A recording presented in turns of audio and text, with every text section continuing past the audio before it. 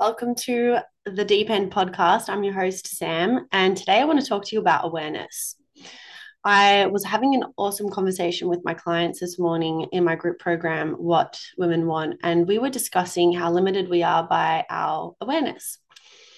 So, essentially, what I teach my clients is an opportunity to expand our awareness, expand their awareness. When we have awareness to alternative behaviors, we then get to change the results that we are creating in our lives, in our relationships. So I'm teaching these men about women and understanding, how to validate a woman and how to take the lead and why it's important that a woman trusts you and why it's important that you trust yourself. And a lot of people that I work with are not aware of this information that I share. And now that, they are aware of this information, they have the opportunity to choose an alternative way of behaving or choosing an alternative way of responding. With that choice comes empowerment, because then you get to become the conductor of your life and your relationships. You get to orchestrate the way things play out. And what I mean by this is, if you continue to choose to behave the same way and expect a different result, you are going to spiral around in a dissatisfied, unfulfilled rabbit hole that could potentially lead to a breakup.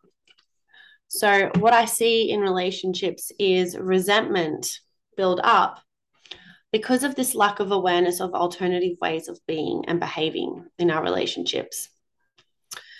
So, I want to bring your attention to your parents and the relationships that you have witnessed and observed in your life.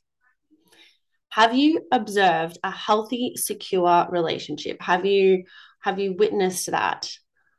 I am yet to see that. I'm yet to see a demonstration of a healthy relationship in Hollywood. The only version of healthy relationships we get is what we see on the highlights reel of social media. And we know that that's not true, right? Or we get to see little snippets of our friends' parents who seem to have healthy relationships. But really, if we look deeper and beneath the surface, they probably don't. They're very rare. I'm not saying that they don't exist. I'm saying that they're very rare. And there's not a lot of people, and if you're listening to this, you most likely haven't been demonstrated a healthy relationship.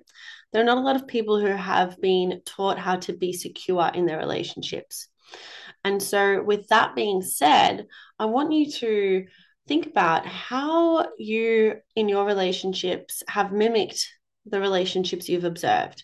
How have you mimicked Hollywood? How have you mimicked, TV shows or your friends or your family members? What have you observed to be acceptable behavior and then inherited and then executed in your own relationships?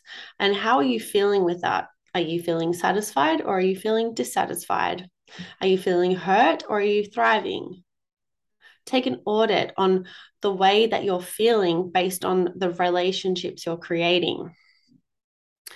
So, this is what I mean by awareness, and it takes practice, because not only are you expanding your awareness, so we have our unconscious patterns of behavior that we're not aware of because they're unconscious or they're in our subconscious.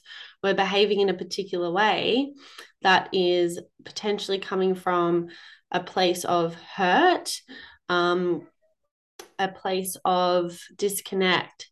And in order to protect ourselves, we have created defensive mechanisms. And with these defensive mechanisms, we have disconnected from our true authentic expression because we feel unsafe to express these parts of ourselves because we haven't been demonstrated a sense of safety to be in these emotions. We've either been shut down as children, we've been told not to cry, to stop our crying. We've been dismissed, we've been ignored, we've been neglected. We've all got our shit. We've all got our story, right? And you know what? You have the choice to sit in that story. You can dwell in that space. You can stay in that space if you want to, knowing that if you do, there's not going to be a lot of change happening in your life. So, what I like to recommend and what I suggest is journeying into your childhood to have an understanding, healing through the emotions that need to be healed, and taking that information and moving through your relationships with an approach that is essentially changing that pattern with an awareness that, okay, this is one way of dealing with things. I don't actually feel good about who I am as a person, how I'm showing up in my relationships. So I'm going to choose an alternative way to show up and behave. And I would love to just experiment with this and see what changes and how I feel and how my relationships transform. And that's what I recommend my clients. That's what I recommend you to do is experiment with alternative ways of behaving and noticing what changes and shifts in your life. And that's what true empowerment is, because you get to reclaim your power and reclaim the control. And then you get to move through your relationships and move through life with an awareness of an alternative and healthier way of being. So, some practical exercises that you can try at home. Now, if you're somebody who's done research into attachment theory and you've identified with any of the insecure attachment styles, for example, anxious attachment, avoidant attachment, or anxious and avoidant, and you have identified in such a way that you are using these labels as an excuse for your behavior and therefore not changing, what I encourage you to do instead is to stop self-diagnosing, first of all. Second of all, have a look at what it looks like to be in secure attachment relationships. Have a look at what behaviors, how do people behave in a secure attachment relationship, a securely attached relationship. And with those behaviors, look at where you're not behaving that way and choose to behave in a secure way. And then notice what changes in your relationships and in your life.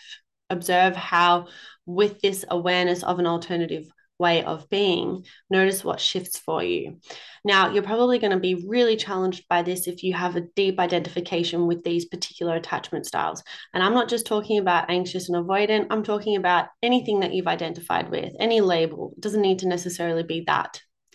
Any label that you've identified with that has limited you from your highest potential, pay attention to that identification and challenge yourself to grow out of that. Challenge yourself to expand beyond that limitation.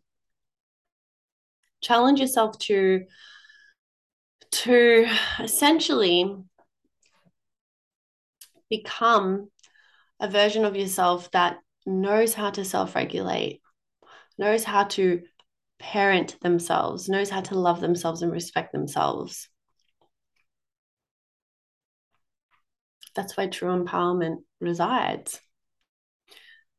Another practical exercise is auditing your relationship patterns and noticing where you have, tried to be in control because you're fearful of losing control, or notice any relationship patterns where you push people away or have your walls up, or anything that's keeping you from having an authentic connection and connecting with somebody.